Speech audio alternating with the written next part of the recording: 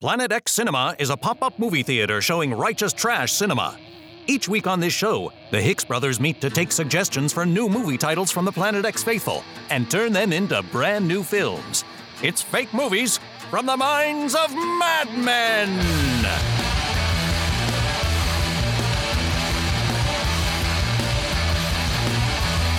Welcome to the Planet X Cinema Podcast.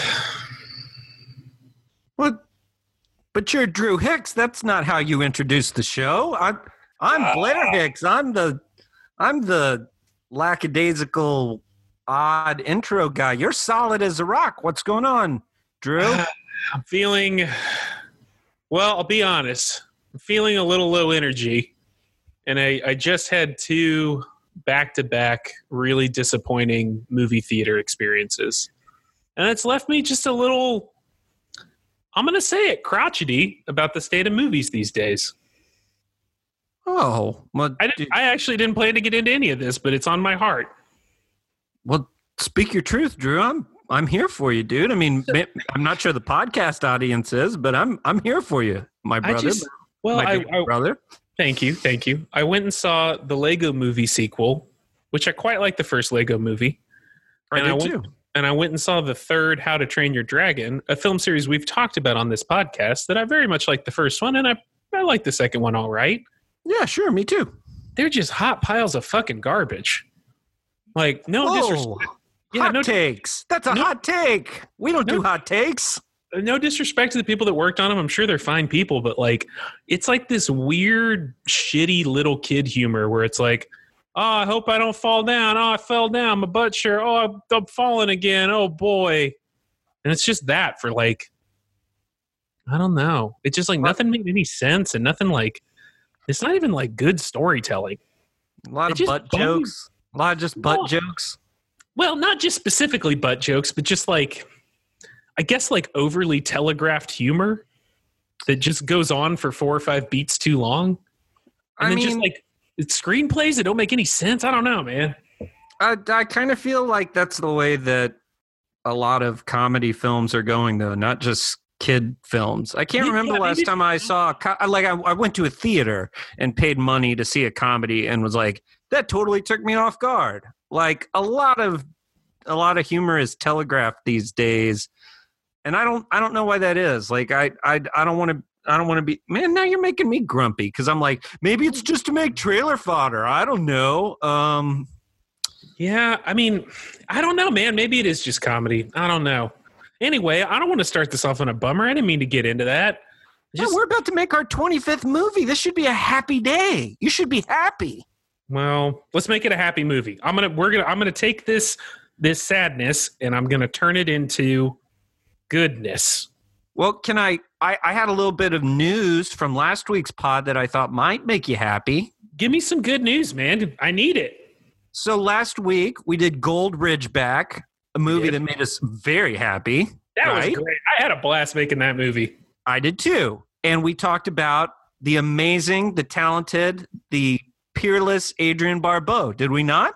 We did, although I think I referred to her as Adriana, continuing my long tradition of mispronouncing people's names or just adding words and syllables to the end of them. So I feel like that's in my wheelhouse. If we ever get to 100 episodes, it's just going to be me apologizing for all the factual errors I make every week. It's that. And then like there's a TV show called Life After Beth. And we literally did that on the Christmas episode. So I feel like really? Yeah, I feel like I about pulled that out of my ass, I thought. Yeah, exactly. I mean, about once a week, I'm like, oh yeah, it's Hammer Films, not Hammer Brothers Film. Well, fuck me. Like, I'm not on Twitter. There's nobody here to tell me I'm wrong. Yeah, no, I'm not an expert. Our 35 listeners can come at me. That's right. But anyway, regarding Adrienne Barbeau, this Friday, the first episode of a podcast she's going to do drops. And the podcast is called She Kills, and it's happening through Shudder. Shudder does a lot of cool stuff for horror movie folks. It's a great time. Yeah, and what it's going to be is she is going to talk to women in horror, and I think it's going to be a 10-episode series. The first episode is going to come out on Friday on all sorts of platforms, and then the new episodes will drop first on Shudder, and then are going to be on, your other platforms after that, like the Apple Store and stuff like that. But she's talking to Barbara Crampton, Jennifer Tilly, Dee Wallace, Anna Biller, like all kinds of really, really cool people. So, that should make you happy. New Adrienne Barbeau female-centric podcast. That's cool, right? I mean, that sounds dope as hell. Love her. Love Dee Williams. That's a great get. Yeah, it's really cool. Actually, I would be really interested to hear those conversations. I mean, we're now just giving like a 3-minute free plug to these people, but like that sounds fucking cool because I think horror, maybe more than any other genre, maybe romance would be an interesting one too, but its relationship to women is fascinating.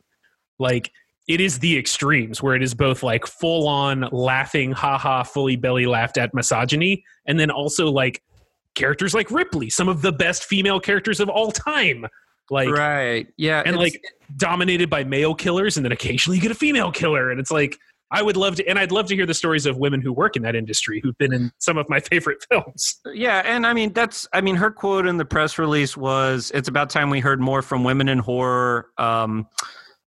Heard more from women in horror than just their blood-curdling screams. I'm honored to be a part of this fascinating new podcast featuring the kick-ass women of the genre, from playing victims to villains and vampires to Valkyries. Oh, the stories we have to tell." And so it's not just going to be actresses and scream queens, but it's also going to be writers and also analysts, female analysts. And I'm like, that's very cool. And like having lots of friends who are in academia, and particularly having friends who are women that are involved in gender studies and stuff at a teaching level or at some sort of academic level, I'm interested to see what they think, because they're always throwing cool shit at me. And so, well, I think it's awesome. As someone who just enjoys people talking about horror movies, I will for sure tune in. That sounds like it's going in my regular rotation. And what a cool host. That's fucking awesome that they got her of all people to be the host. That's great. Well, she's got an amazing personality and presence. Like, I imagine that she will be a very good host. Obviously, I haven't heard it, but I'm super psyched. Well, she was in Escape from New York. Like she comes in. The Fog Creep Show. Yeah, like come on. Like, yeah, it's nobody can be like Swamp Thing. Yeah, they should have gotten a real actress. It's like, no, hold on. Like, come on. Oh God, no, that's the most demeaning thing you could say to her. She's so fucking overqualified. That's part of why we put her in the movie last week, was we love female villains, and it was like, oh, like you were like, I know who I want in this role, like I don't know. Yeah, she's just I think it would have been great. It would have been great. But yeah, but on this podcast, we're not here to give free airtime to competing podcasts. We take your hypothetical movie title suggestions and fully flesh them out into new Righteous Trash Cinema. As the proprietors and producers of Planet X, that is our solemnly sworn duty. Sure. So, yeah, sure. Hey, we can't make this podcast without your suggestions. So pause the podcast and go give us a movie title. You can do it in a whole bunch of ways. You can find us on all the social media shits and hit us up there. You can email at us at planetxcinema@gmail.com. You can fill out a form on our website, planetxcinema.com, and click on the little submit button. Hey, while you're there, check out the new screenings and all the podcasts and things and all the exciting stuff we're doing. You can always come to our live screenings and just shout out movie titles, and we'll probably do them on the show. This week, I have selected a movie title for us to do. Blair, are you prepared? I am prepared for movie number 25 in the Planet X Cinema catalog. The title, if you please. Well, the title of this film, which was submitted to us by Ron Nickel. Thank you, Ron. Ron Nickel, my buddy Ron. We know each other from a bar. He is the Norm from my bar. So from some guy in a bar comes Dogs of Peace. Dogs of Peace. Yes. Cry havoc and let loose the dogs of peace. That's right. Oh boy. Thanks, Ron. Dogs of Peace. Dogs of Peace. So we're in it. What does Dogs of Peace say to you, Drew? I mean, this could just be me, right? This could be where I'm at. But I mean, it does sound kind of like a bad Steven Seagal action movie. Sure. like an early 90s, like, he was a dog of war, but now he's a dog of peace who still murders people with his hands. It has a military connotation to it if it's not a children's film about dogs secretly resolving conflicts. Like, yeah. Well, that's the thing, right, though? Because if it's literally about peace, then the title loses any meaning. It's like, all right, it's about peaceful dogs. There's no conflict there. This is why, by the way, I think this, like, no disrespect to Ron, the nice stranger from the bar, but... Oh, he is no stranger to me, but yes. Okay, go ahead. Sure. Ron, the nice man from the bar. This is not a good title. That does not mean a good Planet X film it will not make. Oh, but like Dogs of Peace is patently a bad title. Boy, bad sentence that did make. My head hurts a little bit. But yeah, no, we started with Halloweeners. Great movie titles are not really our bread and butter. Bad movie titles are our bread and butter. Well, I just mean, like, sometimes we get a Heatline Jamaica. And you go, fuck, that's evocative. Yeah. And then sometimes you get a Service Dogs. And you go, well, shit. And this is it with dogs? Dogs are fucking us up. Well, I think in Service Dogs, it was the spelling of dogs, DAWGS. This week, I think it's the word peace that's throwing me off because it's the opposite of conflict, and great movies have conflict in them. It's the sequel to Dog Soldiers, where the werewolves are helping humanity build a better society. That's what it is. Of peace. Dogs of Peace. Dogs of Peace. Well, we got to do it. We're in it. Dogs of Peace. Dogs of Peace. Okay, so we got some dogs. That's well-worn territory for us. Literal dogs? Yeah, that's what I was thinking. Literal dogs. You want to go soldier dogs with this one? We can. I just don't want to make an animal film. I don't want to make an animal movie either, especially coming off a recent string of bad children's film watching experiences. I don't think doing an animal film is a good idea at all. Yeah. On the other hand, if this was DAWGS of Peace, make a hell of a sequel to Service Dogs. God damn, that would be fly. You know Keanu Reeves would be in that fucking movie. Yeah, what are they, like UN workers? Like they're working with Doctors Without Borders or some shit? Oh, yeah. Mm-hmm. They've gone beyond the surfing town. Now they're dogs of peace. Yeah. Now they're down in Valverde, you know? Right.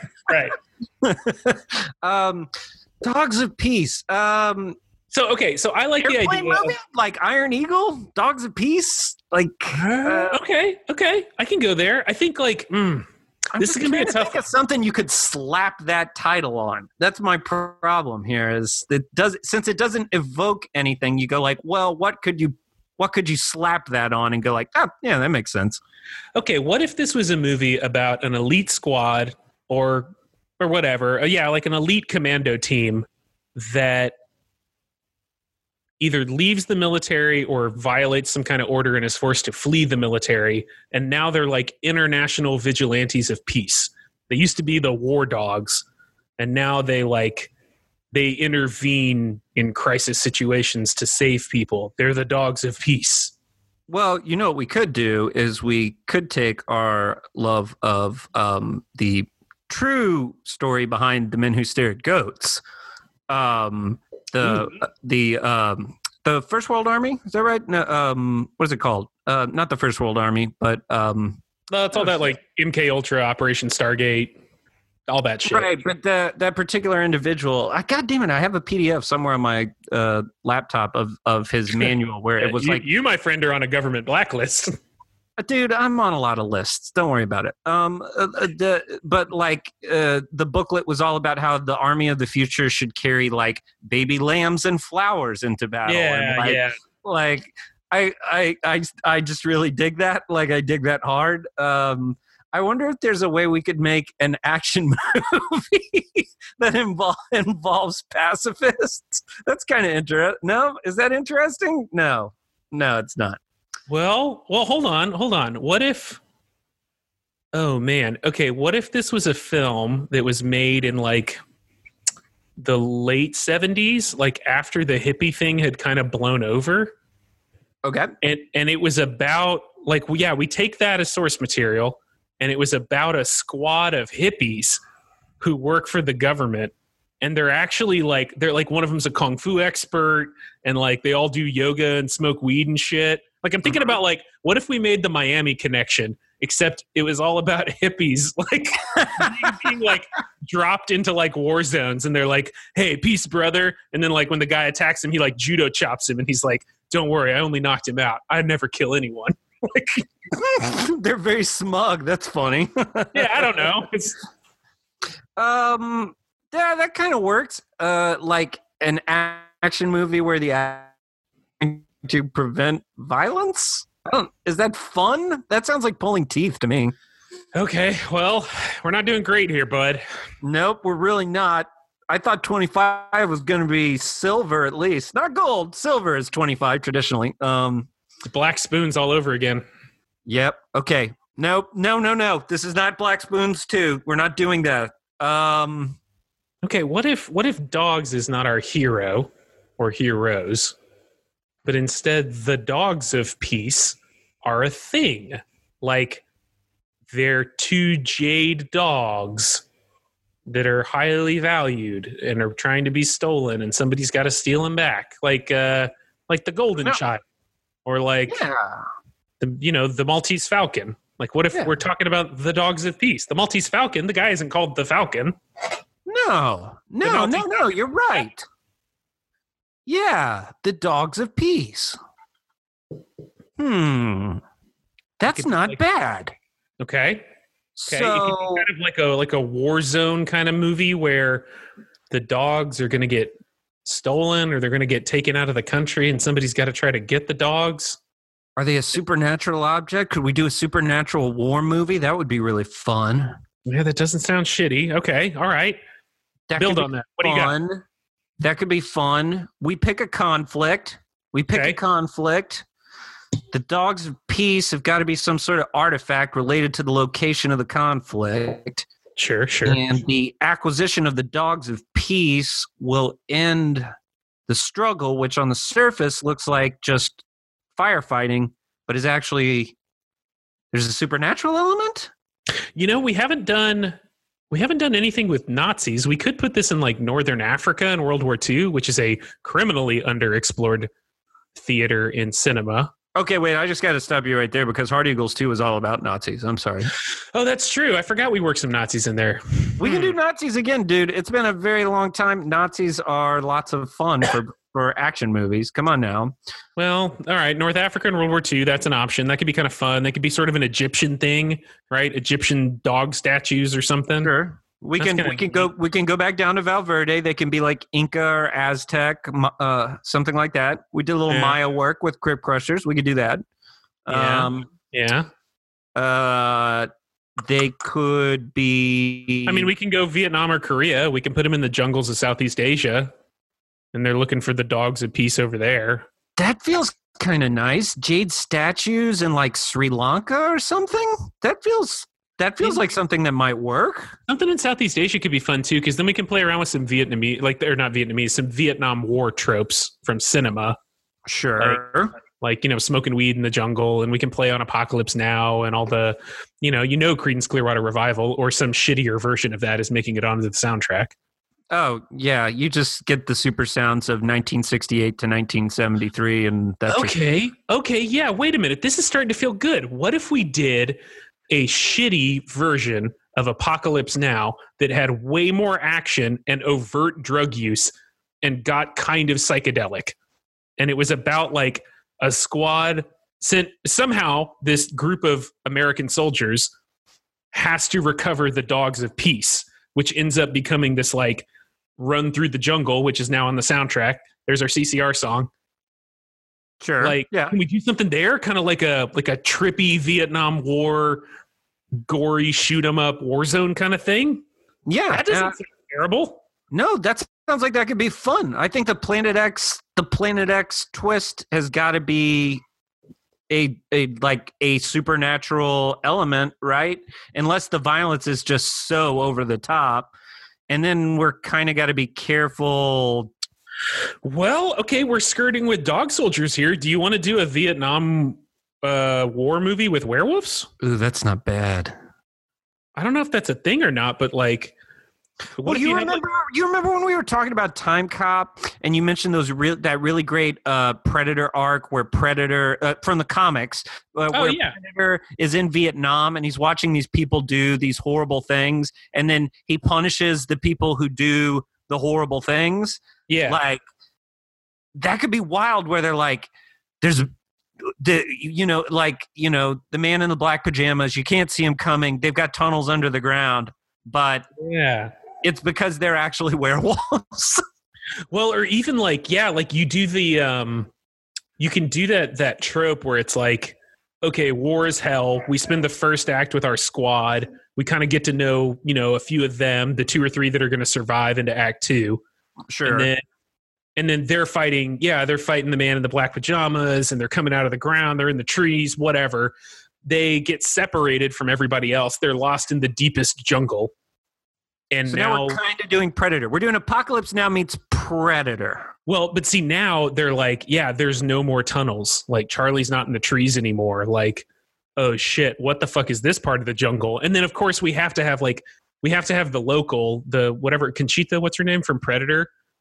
Who she's there to be like, they come in the hottest year. Like, They call him the devil of glass or whatever the fuck she says in that movie. Like, what she's saying doesn't make any fucking sense.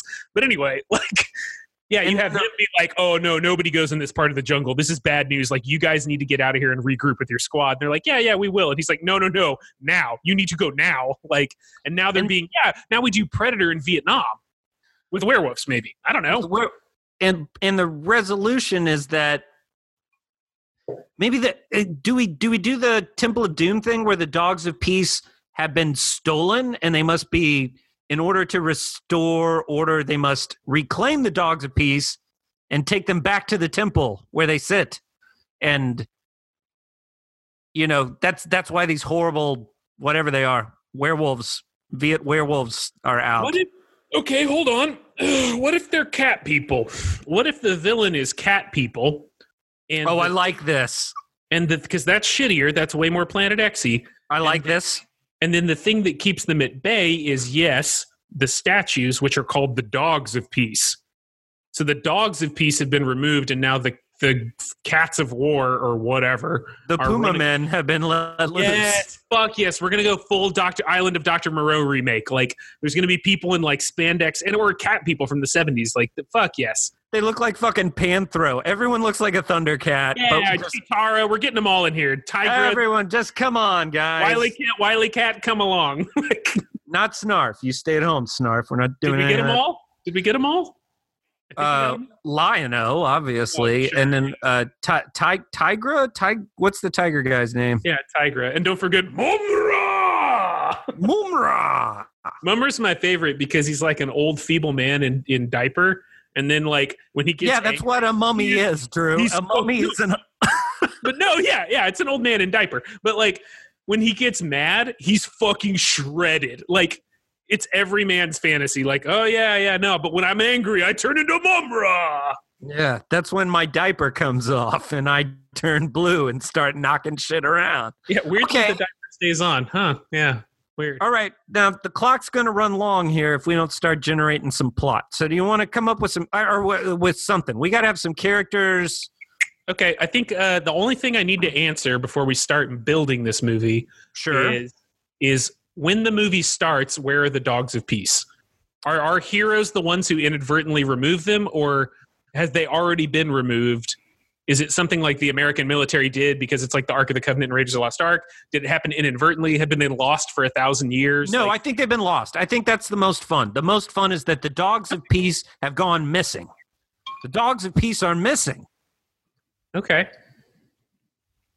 Yeah, I think this gets real easy to build out then. All right, so give me a skeleton plot, and then we'll start plugging people into it. Okay, so we're gonna do it. We're gonna do it in Vietnam or Korea, I guess. Vietnam is more accessible. Or we could do Valverde style and just be like unnamed Southeast Asian country. Yeah, I think that's the West. That's the way to go, right? Yeah, because otherwise, well, I don't know, but sure. For in my head, I'm picturing this as a Vietnam War movie. Whether or not it takes place in Vietnam is unimportant to me. Those are the tropes I want to play with. Me too. I agree. Okay, so give me the plot. Like divorced from the culture that we do it in. Those are the tropes I want to play with. So excellent. I think this could be in Valverde. It could be in Vietnam. It could be anywhere. But I like the jungle. I want to stick with the jungle. I think that's fun. Me too, because I want big temples. I want big jungle. Yeah, and I love your point about like Sri Lanka or like Angkor Wat. Like, let's play with that stuff. That's really, really fun. Yeah, Angkor, places like that are just like creepy and old and yeah. Okay, so I think look, your first act is you cut on action. We see a helicopter like dropping some napalm. We're in the shit. We hook up with our squad. We get a sense of who they are. That's going to be really fun to build out. Like, oh, this is this is a good sidebar. Let's have this conversation. Is that your favorite overused Vietnam War era song? It's got to be All Along the Watchtower or Fortunate Son. Yeah, those are the two, right? Well, there's a couple of others, but my favorite, that intro to Fortunate Son, just boom, boom, boom, boom, boom, boom, boom, boom, yeah. But I think you're absolutely right. Like the Hendrix cover of All Along the Watchtower is like, yeah, bum bum bum bum bum, bum bum bum bum bum.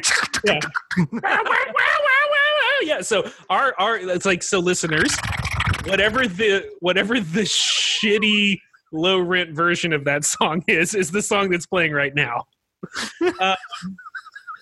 And okay.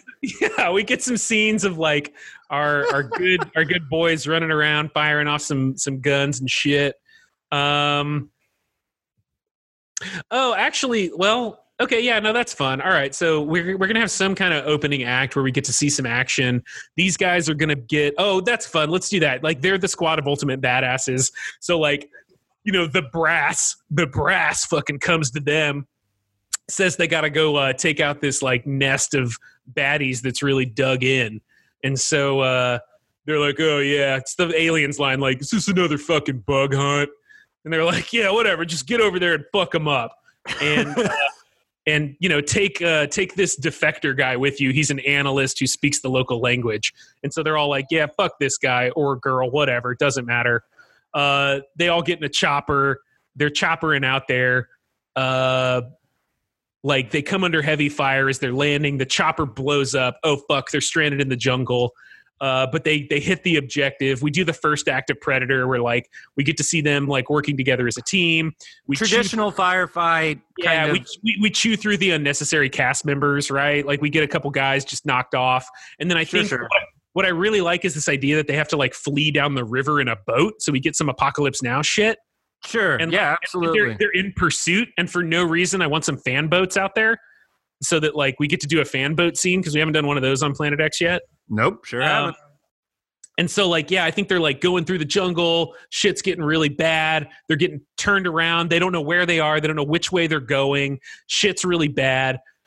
Boat gets shot up. Gasoline's leaking out. They all jump off at the last second, and the bad guys watch the boat blow up. So they're like, cool. We do the thing from Transformers where they separate the spaceship and the bad guys see the ass end of it blow up. So they're like, okay, those guys are dead. We're leaving them. So we wash up on shore with the remaining soldiers and the translator, the localization analyst, CIA guy. Sure. And immediately, like, we've got to make camp. Like, all their maps and compasses and shit are busted. So, like, they are in the worst case scenario. Unlike Predator, no one is coming to get them. And then I think, like, yeah, on the first or second night, like, yeah, we can see some ruins. We can do some, like, Indiana Jones stuff where they're seeing, like, faces carved in rocks and stuff. That's fun. Somebody makes friends with the monkey. Yeah, sure. That's fun. Why not? And then, yeah, we monkey get in, buddy. Yeah. And we get in, or like a parrot, whatever. And then, yeah, we get into, like, the cat people start eating them. And then, like, the cat people are hunting them. We do some fun shit with that. We narrow it down. We get to the temple. We do the dogs of peace. We're out of here. This is pretty good. Okay, that's fun. By the way, I think the song for this film has got to be Diamond Dogs by David Bowie. That's got to be the song for this film. So who do we want to put in this film? Because it's a fun plot. I think it becomes more fun if we get the right people in it, which means we got to kind of pin down. Yeah. We either got to pick somebody we really want and then cast around that person, or we have to pick a time period and then go to our lists and see who we can get from that time. I mean, okay, depending on when you shoot it, I don't think Adam Baldwin is out of the question. He did play Animal Mother in Full Metal Jacket. I know we put him in Dinosaurs, but I can see him like, I don't know. Always good casting in a military role, and yeah, I mean, he's a fucking neocon psychopath in real life, but he was a hell of an actor in the 80s and 90s and in Firefly. So yeah, we don't cast real life people, dude. We put people in movies. Come on now. That's okay. Well, that's good. Also, I think that would probably put us in the 80s. Boy, that could almost be a canon film, couldn't it? It could almost be Absolutely. A canon film. Yeah, you know? Yeah. Not like earlier, not like Invasion USA, like a little bit later, right? Like just a little bit after that. Yeah, but I can see like, Dino De Laurentiis being like, we got to get on this Predator thing. Like everybody loves this Predator. This Predator thing is gold. That's not bad. Okay. All right. So now I'm thinking like mid 80s because Full Metal Jacket's 87. So that gives me an idea. That's right.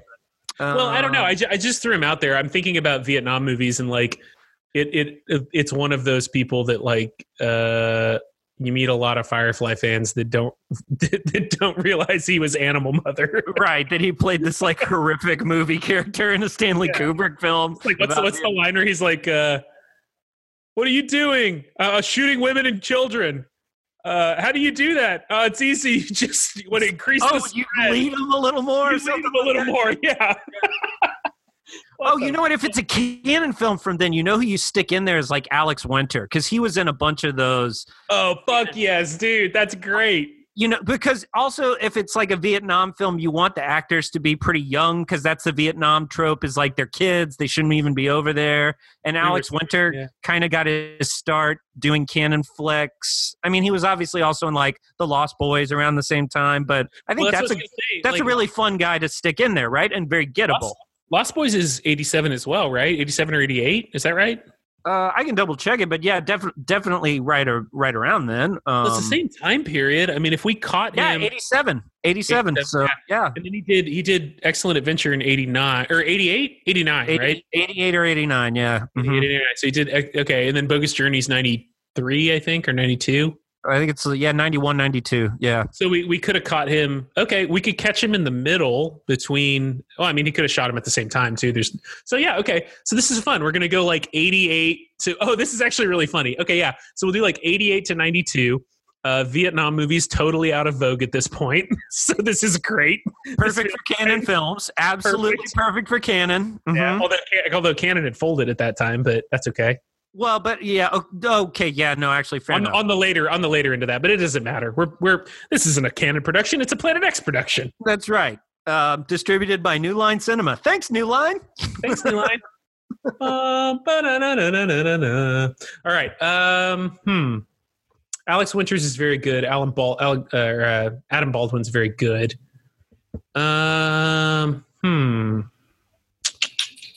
Now, this translator analyst character is going to get tricky because we're being non-specific as to the location.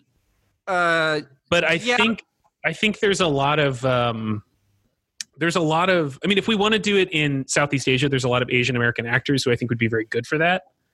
I don't know. I mean, so the first guy that comes to mind is Dennis Dunn. Who plays Wang in Big Trouble in Little China, but that's just because I'm fucking obsessed with Big Trouble in Little China. Well, fantastic film. Yeah, he's probably he's the right age. Well, his age is also negotiable too. Are you right? Because he's like an analyst character. Yeah, that's a good point. I mean, he doesn't. We can push him around a little. You know, what'd be really fun would be like. Who do you put in it? Do you put someone in it that's like John Cusack-y, somebody that you go like, they were in a supernatural Vietnam film in the late 80s? Oh, that's really fun. Okay, so whose career really took off in the early 90s or mid-90s, who we can put in this, and it becomes the like, yeah, that's really funny. Okay, is it like... Is it Kevin Bacon or is he too old?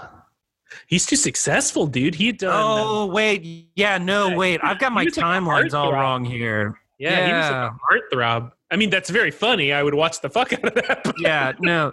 You know what it is because I don't associate him as being Brat Packy, even though he had a similar kind of trajectory. He just, I don't associate him with that bunch of guys. Yeah, because he kind of wrote it out longer than a lot of those guys. Like, right. Especially people like Judd Nelson and stuff, right? Like he had a little, he lasted a little longer. Like his career was still going hard when like Emilio's was petering out. Ooh, wait, what did we said? We said, let's see. But I don't know, like, who do I want to put in there? Do we do like, well, I mean, we can always throw Leguizamo in there. He might be a little young, honestly. No, yeah, because I was thinking Ralph Macchio, and then I was like, oh, Ralph Macchio is very good too. That's if it was my dream movie, I would throw Swayze in there. But even though the Dirty Dancing is 87 and he's already done Roadhouse, you go like, well, he's not done a war movie. I still don't think at that point he would take like a low budget supernatural Vietnam flick. You know what I mean?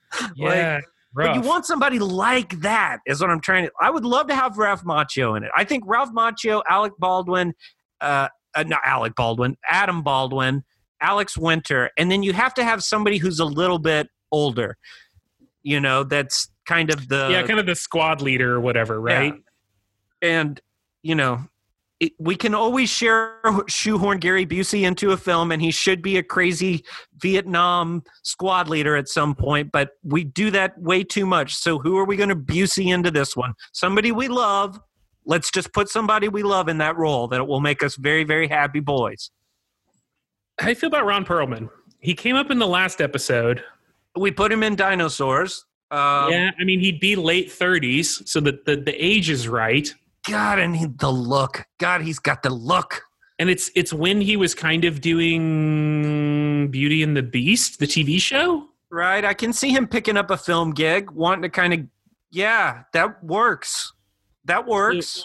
So we've got, are you going to keep Ralph Macchio in there? Well, yeah, I think okay. Here's what you do. You keep Baldwin, you keep Winter, and you keep Macchio in there. Perlman is your crazy squad leader guy, right? Sure. But he's also the first guy that gets taken out by your cat person, your jungle cat person.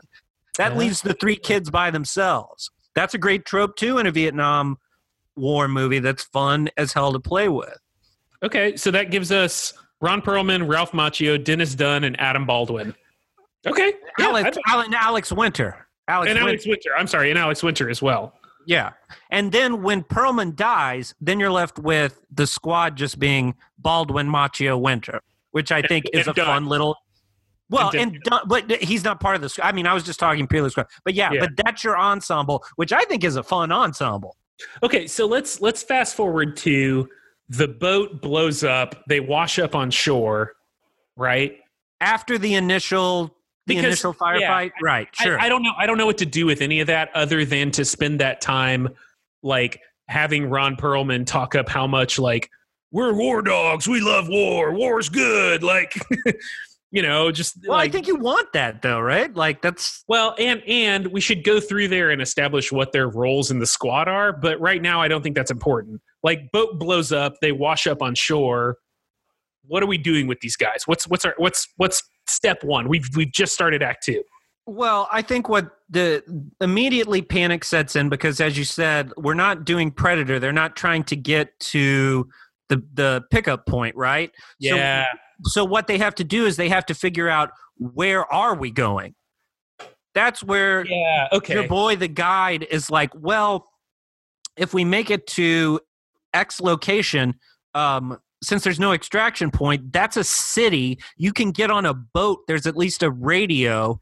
And they're like, great, let's go. And he's like, well, there's a problem. The only way to get there is to go through the darkest jungle, whatever it is called. You know, it's got some horrible foreboding name. And they're like, what's the problem there? And they're like, well, you know what happened to Ron Perlman? That's these ancient cat people, and unfortunately they're killing people, and they're like, you have got, like, they think it's a joke. They think it's a joke. They're like, this guy got took out. Look at this. This is just an animal attack. Look at what happened to his body. It's an animal attack.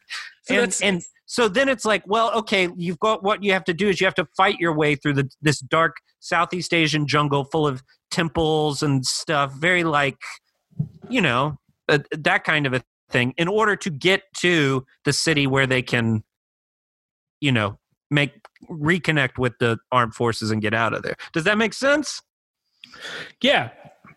No, I think that's good. I think we can even convolute it further by that's barely a skeleton. It's just an idea, right? Well, I like the scene of like they wash up on shore. They kind of like Ron Perlman's like, come on, we got to go. Like they get, again, I like the idea that their chopper was shot down.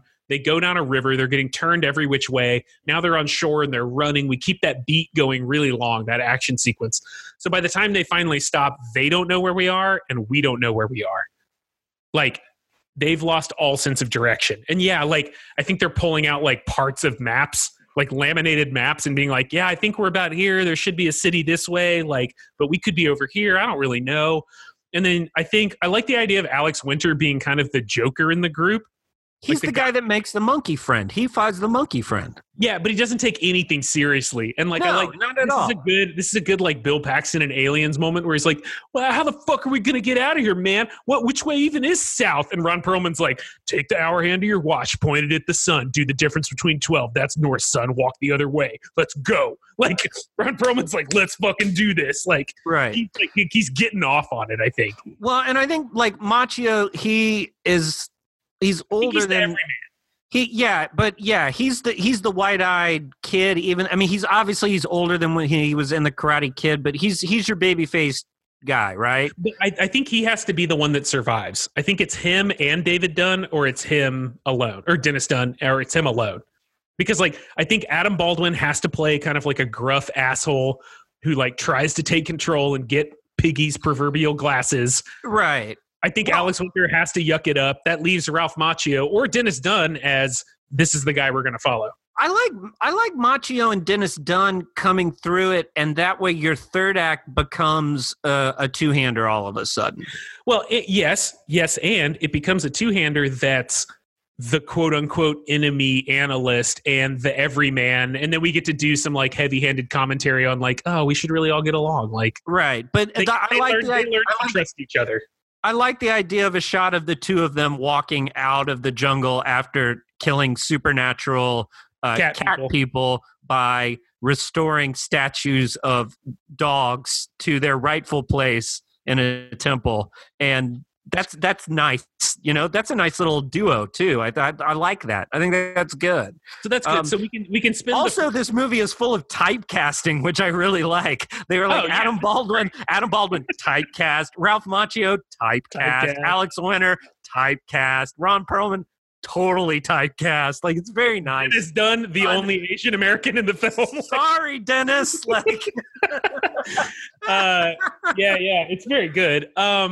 Well, no, and this is fun too because, like, okay, now we can rewind to the first scene, which is like, all right, war dogs, like, get ready, we're going into the shit. And they're like, all right, boss, let's do this again. Alex Winter cracks some joke about like, oh, I hope Adam Baldwin remembers his underwear this time or whatever.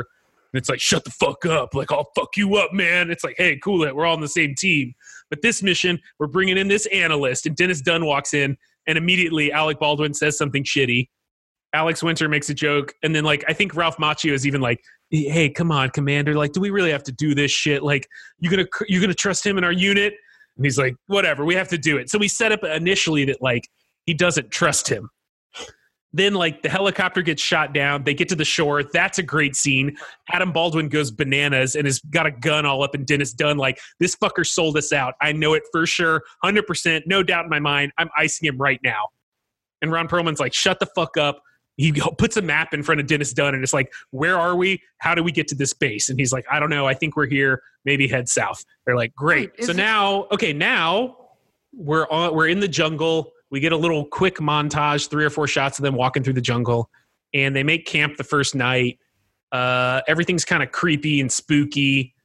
I guess this is the scene where like Alex Winter can make friends with a monkey. And then I also like the idea of like Machio slowly kind of. There are little scenes where he shows that he's like the nice guy of the group. He offers Dennis Dunn a cigarette, like that kind of. Yeah, we start building that. Like, hey, we're all in this together. If we're gonna make it out, we're all gonna make. And like, yeah, he can kind of see the fear in his eyes. He knows, like, man, this guy didn't do half the shit Adam Baldwin saying he did. But yeah, that first night they bed down. And Ron Perlman's like, I'm taking first watch or whatever because he's super macho. And they're like, all right, great. And then, yeah, I think, it's more fun. I was going to say they just wake up in the morning and he's gone, but let's keep up with the action. So, like, yeah, they hear screams, they hear gunfire, they wake up, they scramble to get their gear. They're running through the woods, like, they find like blood. They're trying to they're using like those like those lights. They're like L-shaped that they put in their vest. Yeah. Mm-hmm. But yeah, I think like they all have those with like the red lenses on. So like it's all this red light like M16 shit where they're like running through the jungle trying to figure out what's going on, and then we get nothing. Like they find nothing. They're freaking the fuck out. Yeah, and then we either cut to the morning and they've all like haven't slept after that. Or actually, that's kind of cool. Yeah, let's do that. So now the next day, like tensions are even higher. Well, they're all slap happy now. Like, yeah. Ron Perlman's gone. And yeah, this is a good scene for like Adam Baldwin to be like, fucking Dennis Dunn knows something. What the fuck were those things? And he's like not saying a word. So like, fuck it, we got to keep going south. Like the boss said, we got to keep going south. I think what would also be fun is that, like, in Predator, they do an extremely good job of giving you very, very slow reveals of what the Predator is, right? Yeah.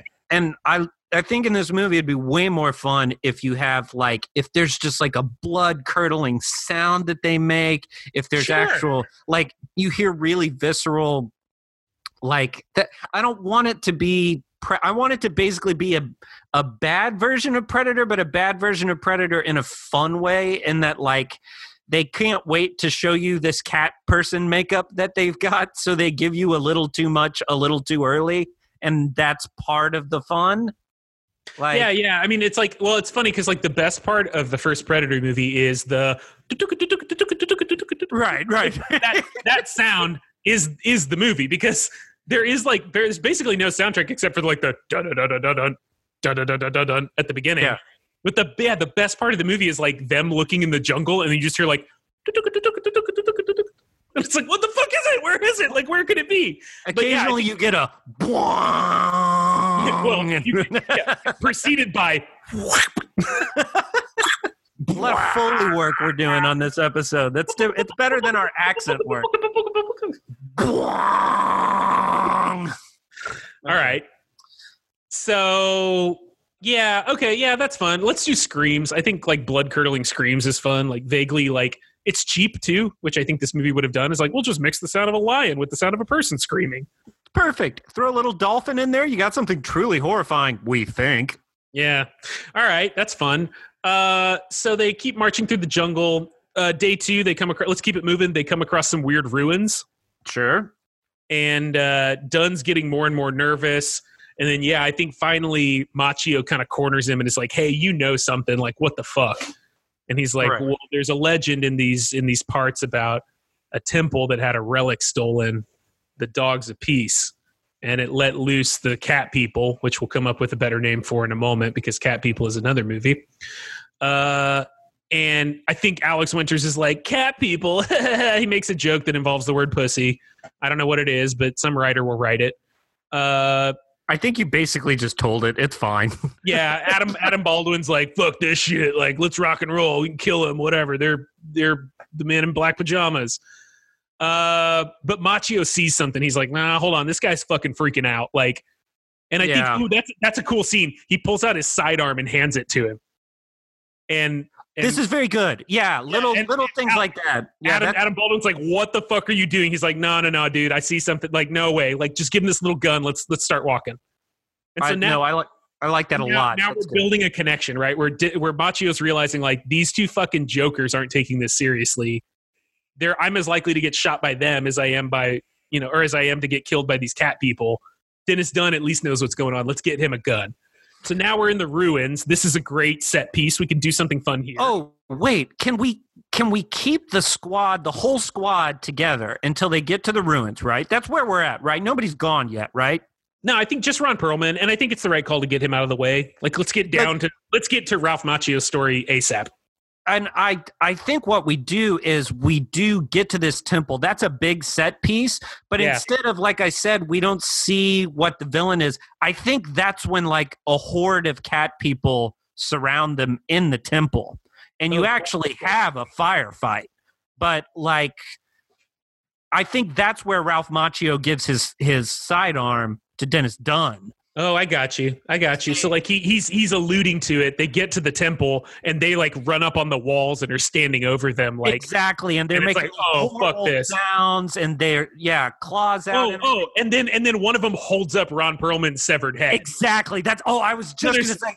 Yeah, just like they're tearing him apart. They see him like eating him and shit. Yeah, so there's no doubt this is it. Like and it's gory. It's a monster movie, and now we're really having a good time, right? Like, well, and we can do that thing where like they're not attacking; they're just like doing a show of force. And then Ralph Macchio's like, all right, nobody do anything. Like, let's see what happens here. And Adam Baldwin's like, of course, Adam Baldwin fucks it up, right? he goes rock and roll. And then from that point on, it's like, all right, well, maybe we could have negotiated. I don't know, but it's not gonna happen now. And I think as soon as Adam Baldwin makes that move, and then maybe there's a fight, but his death is really gory. That's where Macchio slaps the gun in Dennis Dunn's hand and is like, the deaths have got to be really just. Well, I think you're right. Like, as soon as this shit starts like popping off, Ralph Macchio just like slowly hands his sidearm to Dennis Dunn, and Dennis Dunn's like, okay, cool, thank you. Now Adam Baldwin, okay. Now we got a movie. Adam Baldwin goes rock and roll. Now they're like retreating out of the temple, and they're like shooting these. And we get some squib work where we're just watching cat people get shot up. Yeah, and they're running through the corridors, and like the floors are falling out. They're having to jump and grab vines to like, we're going to do some work here. We're going to play around with the set piece. But in the end, hey, we paid for it. We paid for the set. We're going to film it. That's one of those kind of scenes, right? Yeah, totally. Like they're doing they spend way longer in this set than they need to. But then like, I like your point, and I want to use like Day of the Dead, I think is a good example of like, like, at some point, Adam Baldwin's gun runs out. He throws it down, pulls out his sidearm, empties that, pulls out like his K-bar, and is like, come on! And then like, they rip open his guts. They're playing with his intestines. Like Savini, like I think, and it's also an era where they could get Savini. Like, why not just say that Day of the Dead is perfect, right? Like watching them pull guys apart and pull their intestines out like sausage links and stuff. Like totally, this is like 89, 90. Savini's already wrapped up all the Day of the Dead stuff.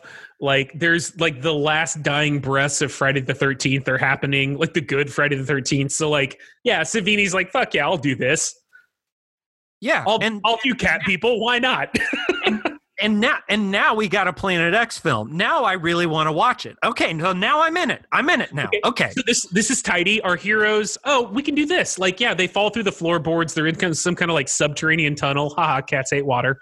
I don't know. They somehow get away. Oh, this is fun. Yeah, they find the underground temple where they need to put the dogs at peace.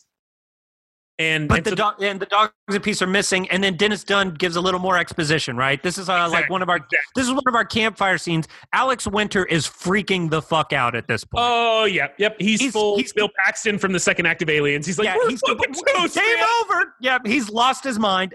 That's great, because that means he's going to not only get a gruesome death, but he's going to end that nice little respite that they get by drawing attention to them, right? He's going to do something dumb out of desperation, right?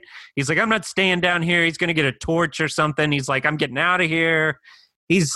Well, okay, now we've set up a problem, though, because they're where they need to be at the end of the movie, which means we have to leave this location and come back to it. Yeah, but the filmmakers want to do that because they paid to make that set. So what they have to do is they have to go back into the jungle to find the dogs of peace, right? I guess the alternative is they find the dogs of peace, and Dennis Dunn is like, we have to take these to XYZ location. Well, maybe the dogs of peace are being kept in a pile of shit that the cat people have. And he's like, we must go to another temple, which is just the same temple reshot. Like, you know what I mean? Because then you could have a chase scene from that temple to the next temple where they're being pursued through the jungle by the cat people. And your third act ends in the second temple. Okay, wait. We can simplify this. We can trim a lot of fat out. What if in the first act, the brass indicates that there's something, they've identified a high value target that they're sending our boys to go get. And maybe they don't really know what it is, but they know it's high value. They get there and they figure out that it's kind of like Predator, where they're like, I thought there was going to be like munitions or gold or POWs or whatever, and it's just a couple fucking jade statues. Like, fuck this shit. Right. Everything goes sideways. They crash into this temple now after they fight all the cat people off and Adam Baldwin's dead. And Dennis Dunn is like, this is what was at the camp. This is what my people are protecting. This is the super valuable thing. Like, we need to put it back here. So now they're like, fuck, okay, we have to go back to that camp. We've got to get those dogs, and then we got to get back here. So then we kind of like hand wave some like them sneaking through the jungle stuff. They get back to the initial place and they realize the initial camp that they were supposed to attack. Holy shit, the cat people have followed us. Or even they realize it and they're going to use themselves as bait to like sick the cat people on the enemy, steal the dogs, and take them back to the temple. That works. That's pretty tidy, actually. That's fun too. They tried to do a really fun scene. Well, yeah, like they try to get back, and then like Alex Winter's like, dude, this isn't working. They're fucking on us. And Ralph Macchio's like, okay, then we're going to take them with us. And they're like, yeah, they fucking figure out a way to bait these cat people and unleash them on the enemy. Get the dogs, get back to the temple, set them up, which I don't know. What does it do once they set them up? It's magic. Right? They glow. You just get an animated energy wave flashes out. Yeah, and the cat rotoscoped lightning is shooting everywhere. Yeah, and the cat people just collapse and like claymation or whatever. You know, they just kind of dissipate, I think, probably, or turn to skeletons, something. Yeah, you got Savini working on the film. Like maybe it's a slow, gory dissolve. I don't know. I think it's good. I think in that sense, then Alex Winter definitely has to die on the run to the base at the end. Yeah, absolutely. Like he just gets chewed up in the jungle. So he's not even there for the third act, which is perfect. That's exactly the right thing to do so that Ralph and Dennis get their moment. We get to see them do some like Metal Gear shit where they break into the camp and steal the dogs, meanwhile unleashing these horrible cat people on his own people, on Dennis's own people, which is kind of cool. Right. And then I think there needs to be some kind of like alpha cat or some kind of recognizable cat that we've been following through the movie. Oh, one that has like a scar or is different colored, or exactly. Or he's just real beefy. I don't know. And that way, when they get back to the temple, that one was waiting for them. And it's like, oh, it's the smart one. It's the one that knew we would be back here. And it knows as long as they don't. It learned how to open doors. Oh my God. Yeah, exactly. But which they ultimately defeat. That's fun. Yeah. So like they're fighting him. They're all getting beaten the shit out of each other. Ralph Macchio is going to kill him. He falls down. He's got a machete or whatever. Dennis Dunn uses the firearm. Ralph Macchio. Exactly. Yes. Exactly. Shoots him in the head. Yeah. Yeah. Like a big gory headshot. Dennis Dunn's knocked out. Ralph Macchio's pinned down. It's the end. Boom. His head fucking blows up. And we pan up to Dennis Dunn with the sidearm he gave him. And he salutes him or something. I don't fucking know.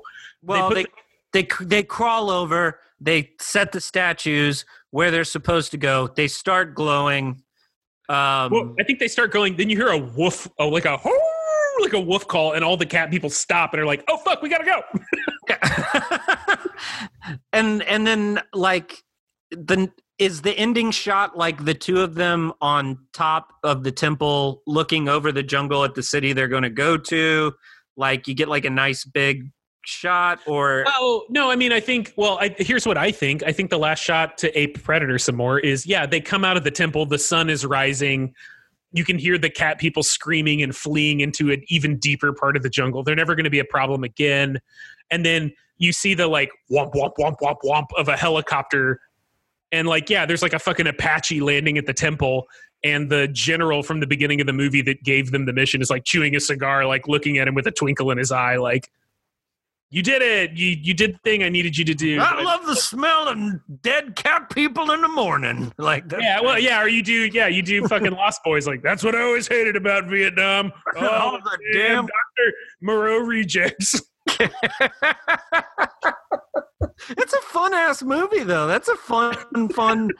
It's a fun film. You know what would make it... That was a tough one, man. That was tough. You know what would make it fun for me? I mentioned Diamond Dogs. You know what would be fun is if, like, this was the Vietnam film that finally did, like, Search and Destroy by the Stooges and all that, like... It would all be connected. It would all be that, like, David Bowie produced, like, Stooges records and... maybe even like something from Transformer. I don't know, but like that actually did the weird, dark, intense Vietnam music that came out then. And that way you get away from your All Along the Watchtower, your Creedence songs ad nauseum, Birds, CSNY. You go like, no, I'd actually really like to hear Iggy Pop talk about like napalm. Like that would be really, really fun. So, yeah, that could be cool, man. I'm into it. I dig it. Give it like a nice rock and roll feel. That would be really, really cool. For sure. I like that it was pulling teeth to start, but I think we came out with a good one. I think that's Dogs of Peace. Well, I mean, holding it up to our barometer, I would watch the fuck out of that movie. I would probably super enjoy it. That sounds like a riot. That sounds like so fun. Especially with like Tom Savini effects and that cast. That cast would be fun to watch. That'd be a great cast. Watching Tom Savini create wax dummies of Alex Winters to be ripped apart by cat people is worth the price. Like that's worth the price of admission right there. Like I'm done. I'm sold. Oh shit! Dennis Dunn is in it. Excellent. Like that could be our new Planet X tagline. Planet X Cinema. Tom Savini making Alex Winter dummies to be, destroyed by cat people. It's like that's kind of what we do. That's what we're doing. Like, it's one of those movies that, as a kid, I would have been obsessed with the making of featurette. Exactly. I don't know that the movie's that great, but the fucking behind the scenes of like all of these guys stressed out in like Mexico trying to pretend it's Vietnam with Tom Savini making wax doubles of them is like, that is high art. That is beautiful. Oh, that'd be so good. Oh, that really would be good. Speaking of things that are good, we don't just make hypothetical movies on this show. We actually do live screenings, and we have a live screening every final Friday at the beautiful Kunstler Brewing in San Antonio, Texas. Our next one is March 29th. We are showing The Gate. Yeah, and then the final Friday in April, we are happily showing Hard Boiled, the John Woo classic. And yeah, so you can watch the best kiddie horror film followed by the best action movie. Oh man, I put up my first promo for The Gate on the Facebook page, and did a little joke about how what did I write? You know how Stranger Things was praised for combining everything about 80s children's action films with the better parts of Stephen King's catalog, a little bit of 80s horror and an eerie soundtrack. Yeah, that's The Gate. And except for The Gate also has a heavy metal album that teaches you how to fight Lovecraftian horror. So, and was made in the 80s. So like it's the real deal. That's what I ended with. If you want to see what all the hype should have been about, come watch The Gate. And sure enough, like people just started lighting up going like, oh yeah, I got to come watch The Gate. So it's funny. It is one of those screenings like there's a couple movies like this that we've shown that like I'm always like, all right, well, I really want to do The Gate. I wonder if anyone will show up. And as soon as I start talking about it, people are like, dude, I didn't know anyone else loved that movie. And it's like, oh, thank God. Like, it's one of those movies, like, I know we said this about Time Cop, but like, if you have not seen it, please come see it. If you have seen it, you know exactly why you need to come see it again. Like, it is so goddamn good. We're psyched to show it. We're really psyched about Hard Boiled, and we will talk more about that as it gets closer. And then we should have a couple more screenings picked out pretty soon. So just keep your eye on planetcinema.com where you get all your screening information. Stay tuned to the podcast or check us out on Facebook, Instagram. We try to keep you guys up to date on all of that. We just showed The Guyver, and it was super fun. So before I forget, thanks to everybody who came out and watched The Guyver. We had a really, really fun time showing that movie when it was like, I had no idea how that would go over. And people totally dug it. So it went down real smooth. People really enjoyed that. Almost as smooth as a delicious beer from Kunstler Brewery. Thanks, Kunstler. The good times. Like my tab next time. Yeah, man. Well, I think we did it. We got a little bit of housekeeping, and then let's get out of here. Yeah, absolutely. Would you like to start, sir? I want to thank Brian Aarons. If you like the voiceover work at the top of the show, that was done by Mr. Brian Aarons. You can find him at brianaaronsvo.com. He's a sweetie. Look him up. I know your socks were rocked off by that killer rock and roll song at the beginning of our podcast. That's called Oedipus Sex. It's performed by the band Pinko. You can get it off their self-titled album. They're on Bandcamp. Buy their album. Check out their other music. They're amazing. Thanks, Pinko. You guys rock. Any other business? Are you feeling a little happier now, Drew? I feel better than I felt at the start of this podcast, and for that I owe it to my brother and to his friend from the bar who gave us this movie title. So thank you both. Well, on behalf of Ron Nickel and myself, get yourself a drink, put on an 80s action movie, and you have yourself a good evening. All right? I will. I have been Lance Corporal Drew Hicks. I am Private Blair Hicks, and the search for Planet X continues.